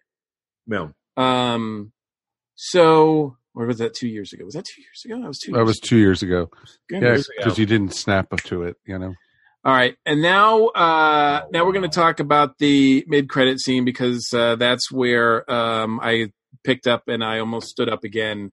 As far as like, yes, I love the fact that the MCU has acknowledged that nobody can play J. Jonah Jameson but J.K. Simmons. Yeah, that was nice. When I saw J.K. Simmons on the big screen as J. Jonah Jameson, I was like, yes, thank you. Because if there's going to be anybody that carries over from the Spider-Man movies, it's J.K. as J. Jonah Jameson. And that was as good of a J. Jonah Jameson moment as we've almost ever gotten, at least since the Raimi movies. It was awesome to see him up there in more of like an Alex Jones type character. Yeah, that's true. No, it's completely, and that's what they were going for is DLABugle.net. Yep. And it was awesome. I was like, when that happened. Well, I just love the fact that this movie ends with the typical Peter Parker, like you, if you think that Peter's life is about winning, is about like getting the girl, is about, you know, like, no. I mean, the beautiful thing about Peter is that no matter how well he like saves the day, how often he saves the day, and no matter what good comes to him, some bad stuff is coming, like always. Like he just is a magnet for it. And this movie ends with him probably as happy as he's ever going to be, or at least so that we've seen at this point. And boom, we have the rug like just come out from underneath him. He is outed to the world as far as his secret identity, and he's labeled as a menace. I cannot wait to see where they go from here. This is just, that was unexpected. And, I can't, like, I think out of all the MCU movies that I'm waiting for now, this is like the Spider-Man third one is the one that I can't wait for the most. It's going to be interesting to see where they go with it, because if you think about it, at the end of the very first Iron Man movie, Tony Stark does that to himself. Yep. And in Homecoming, he offers that option to Peter. And Peter says, no, I just want to be a friendly neighborhood Spider-Man. And he's like, oh, of course, that was a test. And of course, you know, really the reporters are on the other side of it. So, because, Peter is not Tony. And I think that's the one thing that's made clear about this too, where Happy tells him, like, you're not going to be Tony. Tony, as Ashley said, Tony's not even Tony, right? He has to be Peter. And although right after he says it, not even 5 minutes after he says that, he stares at Peter redesigning his new suit. And he looks so much like Tony that Happy like is smiling. Like, yeah, he might not be Tony, but he's certainly acting a lot like him. Well, that's the one thing I loved is you see how smart Peter is. Yes. In this movie. You see the whole thing when he started talking about the alternate Earths and the parallel Earths and such. It was just amazing. And then for him picking up the equipment to build his own new costume. It was just like bam, bam, bam. But you also saw that he is a kid, true trusting, and very naive. I like the idea that MJ was the one that found the holographic projector. Yeah, it was but pretty good. The fact that she didn't know what it was, I didn't like that. I was like, these kids are smart. They are the top of their like classes, being like in their school as being like the smartest kids. Like there should all, maybe not on Peter's level, but they should all be like really smart. And so I it's sort of what I mentioned about to Ashley that yeah, I think they could have been a little bit more science based as far as the kids goes. But regardless, I thought, and by the way, I thought MJ was great in this. I thought it's obviously a different MJ than we're used to see, almost a completely 180 different version of MJ than in the comics, but it works for the MCU a lot. It's interesting that you can take a character or an actress that's completely the opposite of what the standard animated look is and make an amazing character out of it. I think it's amazing that you can take a character that's known as being a white redhead and cast her not white, and it still works really well. Yeah. It's like they're almost trying to tell us something. Exactly. But it was interesting because if you notice also, though, when they went on their date at the end of the movie, her hair was more like the traditional Mary Jane Watson hair.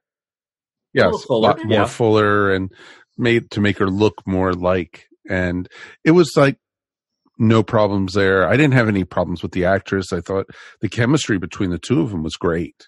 You actually felt the teenage angst at different points. There is unquestionably with maybe the exception. Well, no, okay. I was about to overstep my own bounds. One of the great things that the Marvel movies seems to be able to pull off really well is finding people who act great off of each other and have real chemistry. From Paul Rudd and his crew in Ant-Man, or the Guardians of the Galaxy crew, Sebastian Stan and Chris Evans together, and I guess now with the Spider-Man group, all those people, everybody in that are believable, appealing characters, and they all play off of each other really well. Yeah, great ensemble casts. Absolutely. Yeah. Absolutely. Okay, so now we got to talk about the post-credit scene, which is not really Spider-Man based at all. It doesn't really have much to do with Spider-Man, but it does give us a clue maybe as to maybe the next phase or the next chapter in the MCU. We see Fury and Hill are not Fury and Hill. They are the Skrulls that we met in Captain Marvel. Now, there's no way of knowing when this switch was made. I'm assuming it was made just before the blip, we'll say, because I can't imagine that the MCU is going to try to tell us that Fury and Hill have been Skrulls this whole time. I don't think they have been. I don't think you can, because if you do that, then it doesn't explain how he got the eye patch. Well, no. He got the eye patch at the end of Captain Marvel. I mean, Captain. Right. But what I'm saying is, is this a case where he left at that time to go with them? Right. That's what I'm saying. Like, yeah, exactly. Yeah. That's why my bet is that the first time we see the Skrull version of Fury and Hill are when we see them at the end of Infinity War. That's my own personal. I have nothing to support this other than my own personal feelings. But your mileage may vary. But what's really interesting about that is that, okay, so they're on Earth. They've been Fury and Hill. They're over some organization which is never called SHIELD. but we don't know what it is. So it's like S.H.I.E.L.D., but it's not S.H.I.E.L.D. Because S.H.I.E.L.D. is on TV. If you go into the comics, its sword protects the Earth from alien menace. But they never say that. No, not in the movie. Yeah, we don't know. So, I don't know. Yeah, and sword is different. Sword protects it from that doesn't have anything to do with what Fury and Hill are doing here. So anyway, S.H.I.E.L.D., yeah, whatever. But it's revealed that Fury is commanding or on a Skrull spaceship. It looked more like a space station or something, almost. So he's in space with the Skrulls. So that leads me to believe that, we are not by any means done with the Skrulls yet. No. Something's coming with the MCU that involves the universe and space and the Skrulls. Well, did you happen to notice that the familiar beach scene that Fury was sitting in front of? Tahiti. Yeah, I've Looked noticed like that Tahiti. too. It's a magical That's what I place. hear. Well, I did notice that, but A, they don't call it Tahiti, and B, the movie universe, the MCU, has done a pretty good job at saying that nothing in the TV shows matter to us at all. No. Yeah, which I know, irritates me. but it was the same, literally the same beach. I mean, we were lucky to get, the casting that we did in Endgame. That we mentioned that was actually an acknowledgement of something that happened on one of the TV shows. But in any case, any thoughts about where the MCU might be going from here based on what we've seen? Is it feasible that we could wind up seeing Secret Invasion? Sure. I mean, this kind of shows that seed, doesn't it? It could, or Kree Skrull War. Exactly. Yeah. Or maybe a little bit of column A, a little bit of column B. Right, because truthfully, in the comics, the Skrulls are the bad guys. Right. And obviously, how they've started portraying them right from Captain Marvel, they're not. And unless it's all a big ruse for the next steps. Or unless this is some little group of Skrulls. Maybe there's you don't know. Yeah, exactly. This is a tribe of Skrulls that are just not, they're good, but maybe there are some bad Skrulls out there. We don't know. But it leads into a lot of stuff. But I'm more curious to see what happens to Peter even. Me too. Than seeing what happens with Fury in space. Now, I think that they could, part of me is well, surely Fury, Hill, even the Avengers could back Peter up and all this stuff that's out there about him. They could, all it would take is somebody like, the Falcon or somebody like that to go public and say no, Peter's a good kid. It's not really true, blah, blah, blah. Right. And that could work to an extent, so that wouldn't be so bad. But obviously, that's not the Peter Parker universe that we're used to. Peter Parker is going to be running through the ringer like nobody's business in the next movie, I'm sure. Oh, yeah. I just hope they don't bring in Mephisto. That's all I have to say. Right. I'm thinking maybe this will allow us Scorpion. Because, we saw him at the end of Homecoming and asking Vulture for information. And he's like, hey, if I knew who it was, I'd have killed him.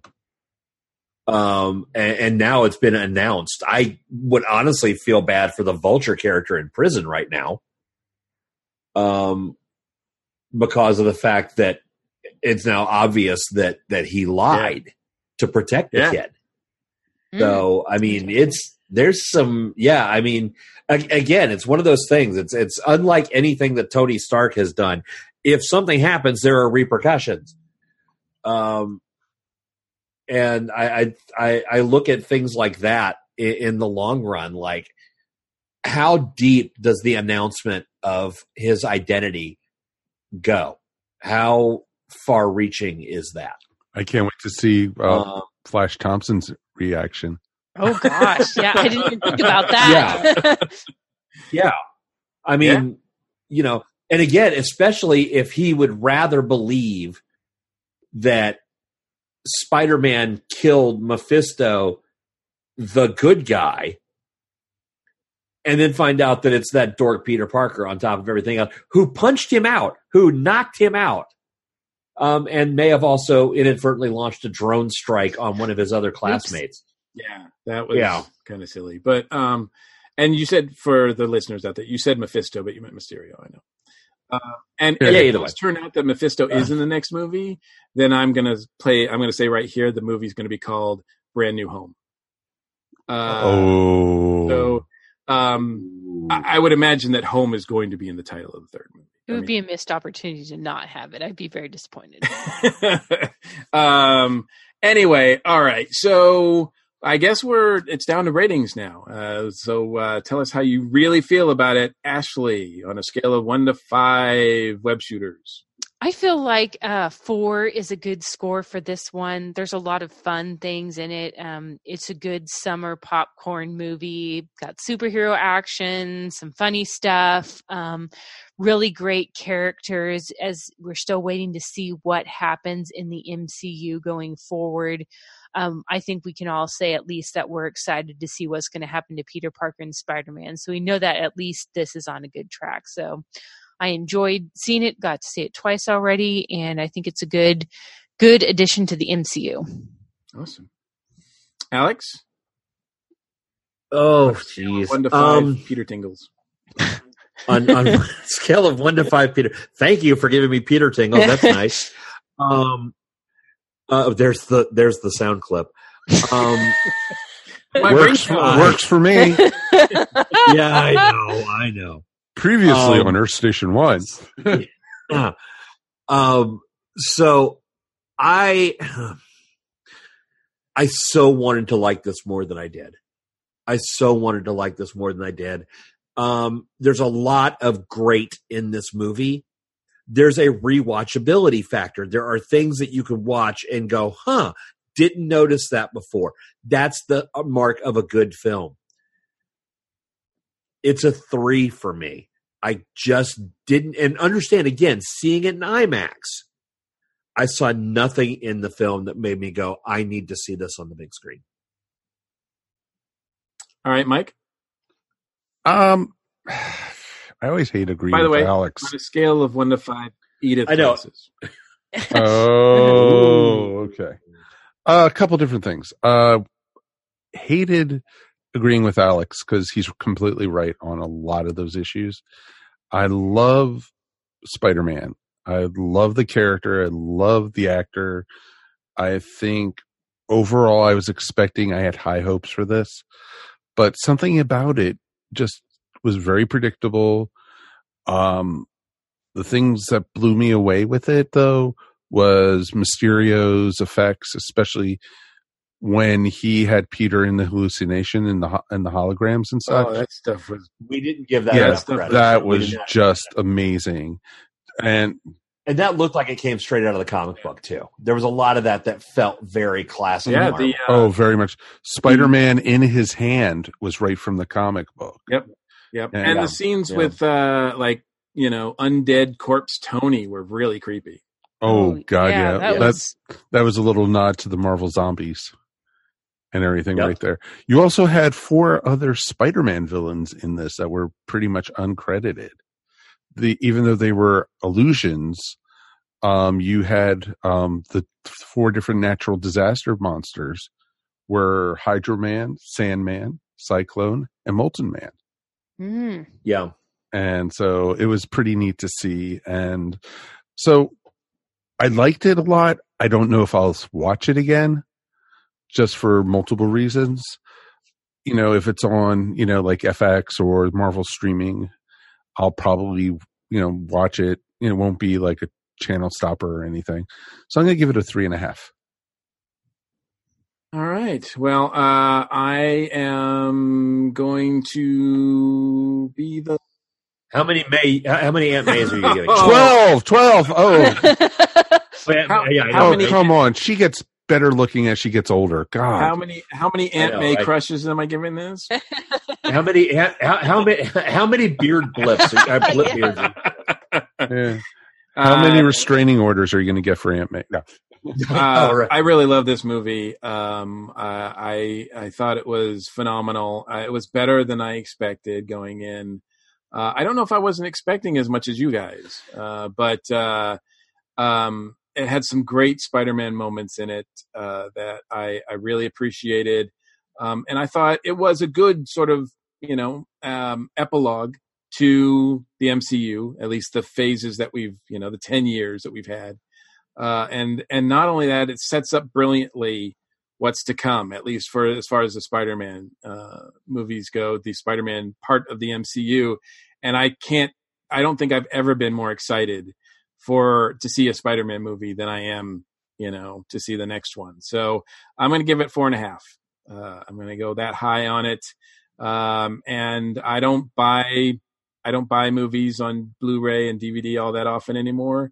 But I'm adding this one to my collection for sure, and I'll be watching this one over and over again. So yeah, that's it. Cool. And since I'm last, that's the last word. It's awesome.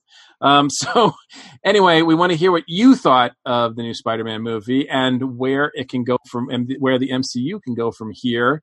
And so we will talk about that a little bit more on a next show, I think.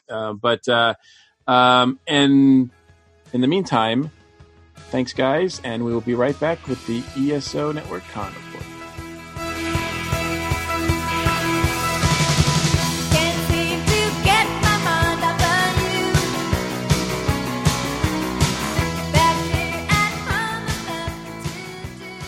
Welcome to A Geek Girl's Take. I'm your host, Angela, and this week, this Geek Girl is talking about the live-action Aladdin movie. So, after being out for a while, I finally got to see the live-action Aladdin movie. I had heard more bad than good about this movie, so I was worried. However, I am not one for making decisions before I see something, so I was glad that I didn't listen to everyone, because I did enjoy this movie. Yes, it was lacking in some places as compared to the animated films, but it did make up for it in other places. I did enjoy Will Smith as the genie. He was funny and made it his own while keeping some of the jokes and gags that we all love from Robin Williams' version of the character. I really liked the added character of Jasmine's handmaiden. I thought that she added a really unique way for them to tell Jasmine's story and have a person for her to talk to and portray her character's ambitions and struggles better with than in the animated film where she just did them to Raja and it worked out for an animated version. But I thought having the other girl there with her really, really helped. I was sad that the Sultan was not as sweet and wonderful and silly as he was in the animated film, since you can't help but love that sweet animated Sultan. But he also seemed to play a slightly smaller role in the live-action film.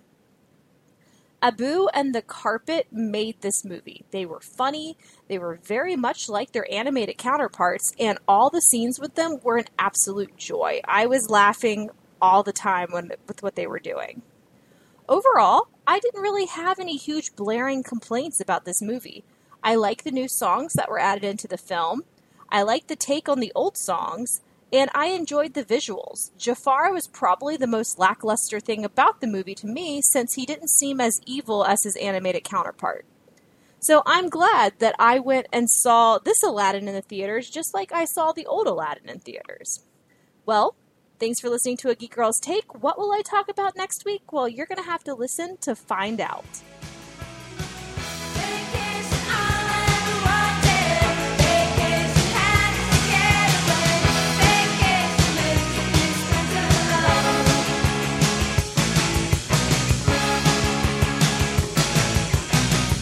For the week of July 10th, 2019, it's the ESO Network Con Report.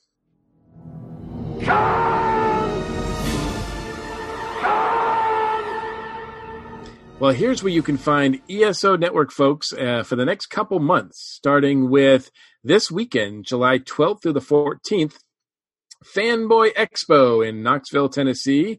Alex Autry, who's on this very podcast, will be attending, looking around and getting some autographs.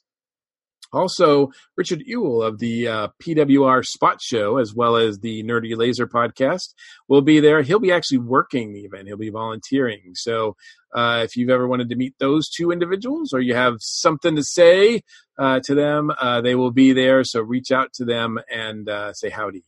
Over here in the Atlanta area is the Atlanta Comic-Con. That is happening the same weekend, July 12th to the 14th.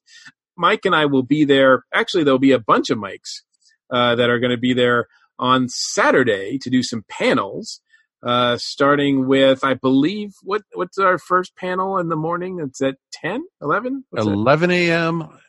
We are doing So You Think You Want a Podcast. So the Intro to Podcasting 101.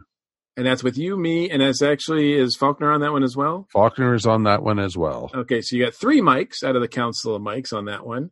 And then in the afternoon, we have at 1:30 p.m., we have what is next for the Marvel MCU. Now that it should be a lot of fun. Goes with this episode, actually. Absolutely, it does. So yeah, we're going to be talking all about that. Speculations, it'll be interesting to see because that'll be audience participation for sure. Oh, yeah. I'm really eager to hear where a lot of people think it's going to go from here on. So, because, we don't know much anyway, so it's okay. No, that's pretty much a general rule when it comes to panels, period. We just don't know much. So, and then Mike Skittle, he gets to go at home. And I will be hosting a panel with Mike Faulkner and Mike Bailey. We're concentrating on the 80-year anniversary of Batman. So we'll be doing that at 10 p.m. So yes, plan on being there for a while and hang out with us. Because yes, we'll substitute one mic for another, but there'll be a lot of mics on the scene. Well, you're not allowed to do a panel there without 3 mics. That's the rule. That's the rule indeed. So it's going to be a lot of fun. So we hope to see you out there this Saturday, July 13th. Now, the week after that, July 28th, actually it's 2 weeks after that, sorry. 2 weeks after that, July 28th, is the Atlanta Comic Convention, which is a one-day show. Mike and I love hanging out at that one. Actually, we don't hang out together. We love hanging out with other people at that show because Mike usually has the morning shift and then I show up in the afternoon and take over from there. So, but we'll be walking around, shopping, saying howdy to people. So if you are going to go and you want to say howdy to us, reach out to us and we'll meet up with you. Maybe we'll even do a little bit of lunch at Fellini's, have some pizza. That's always fun. And speaking of one-day shows, we go into August. August 3rd is a new one-day show in Smyrna, Georgia called Legion Comic-Con. And I believe it's held at a Legion Air, right? Legion... an American Legion. American Legion facility, right. Yes. So that's where it gets its name, not a Legion of Superheroes thing. But there will be going on with that. But there will be a ton of fun. It's going to be a great show. We're looking forward to supporting this new one-day show in the area. And so that is August 3rd. Mike and I will both be attending. I believe we'll be set up and we'll be interviewing or interacting with people. We haven't figured out exactly all the details, but we'll be there and we'll have a blast doing it. We hope to see you there as well. And then, of course, everything culminates in the granddaddy of them all. At the end of August 29th through September 2nd, is Dragon Con. And that, of course, is in Atlanta, Georgia, our own backyard. But it feels like it's a different world. And a lot of ESO Network folks are going to be at that, including Mike and myself. We're still getting panels together and all that kind of stuff. So we'll give you more information as we have it. But if you want to find out the latest news and everything associated with Dragon Con, please check out the Dragon Con Report. We've recorded 6 of those episodes. We're about to record 7.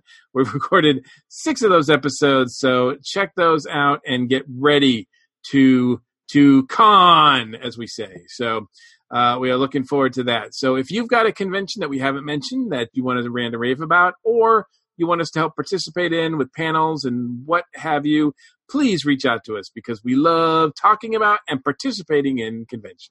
But we're not done. Hold on for a second. As we are sitting today with Jamie from Atlanta Comic-Con. Welcome to Earth Station One. Hi, thanks for having me.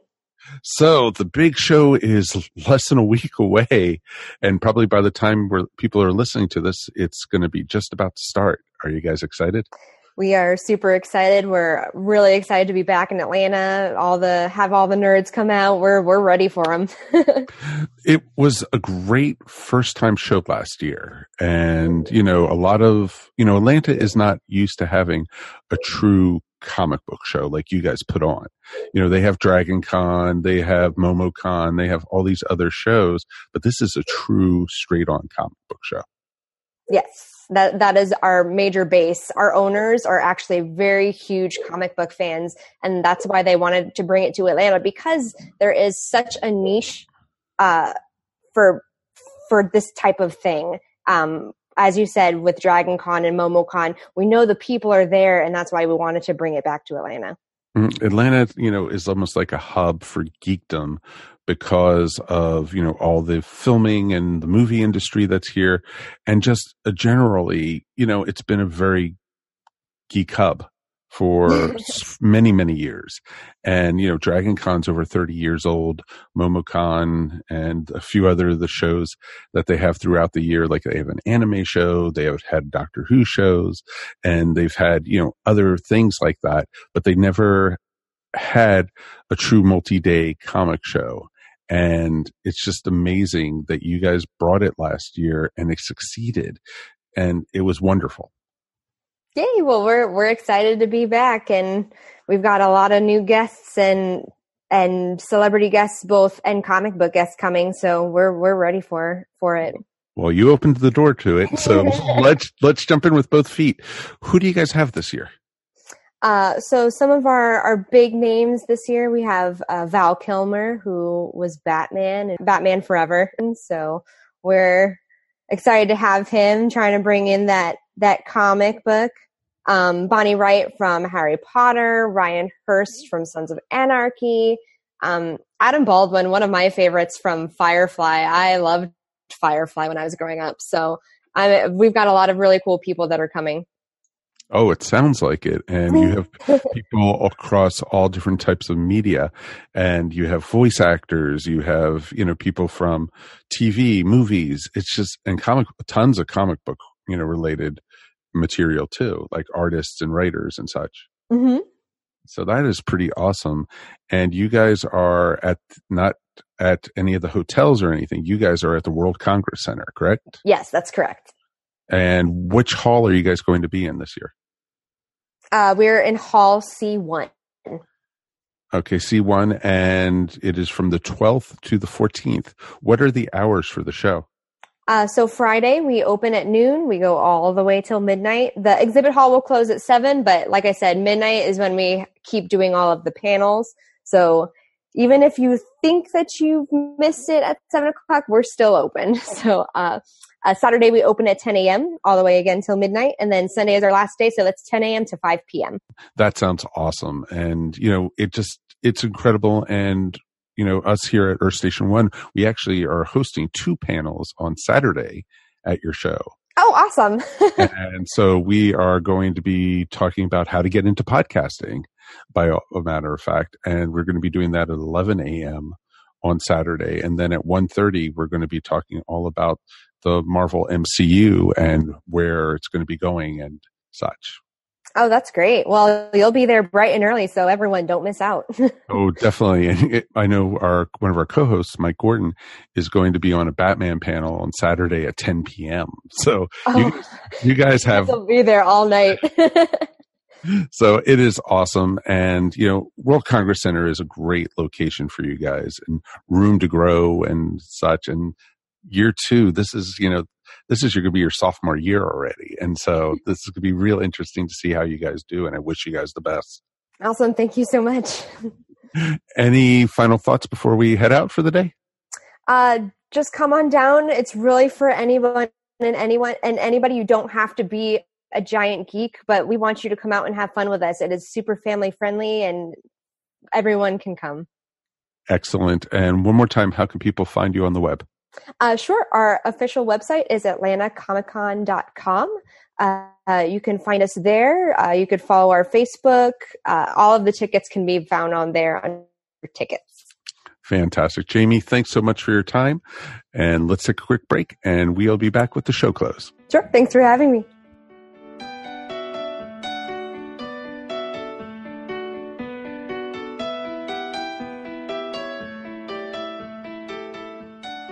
So that's going to wrap up another episode of the Earth Station One podcast. I want to thank everybody for joining us.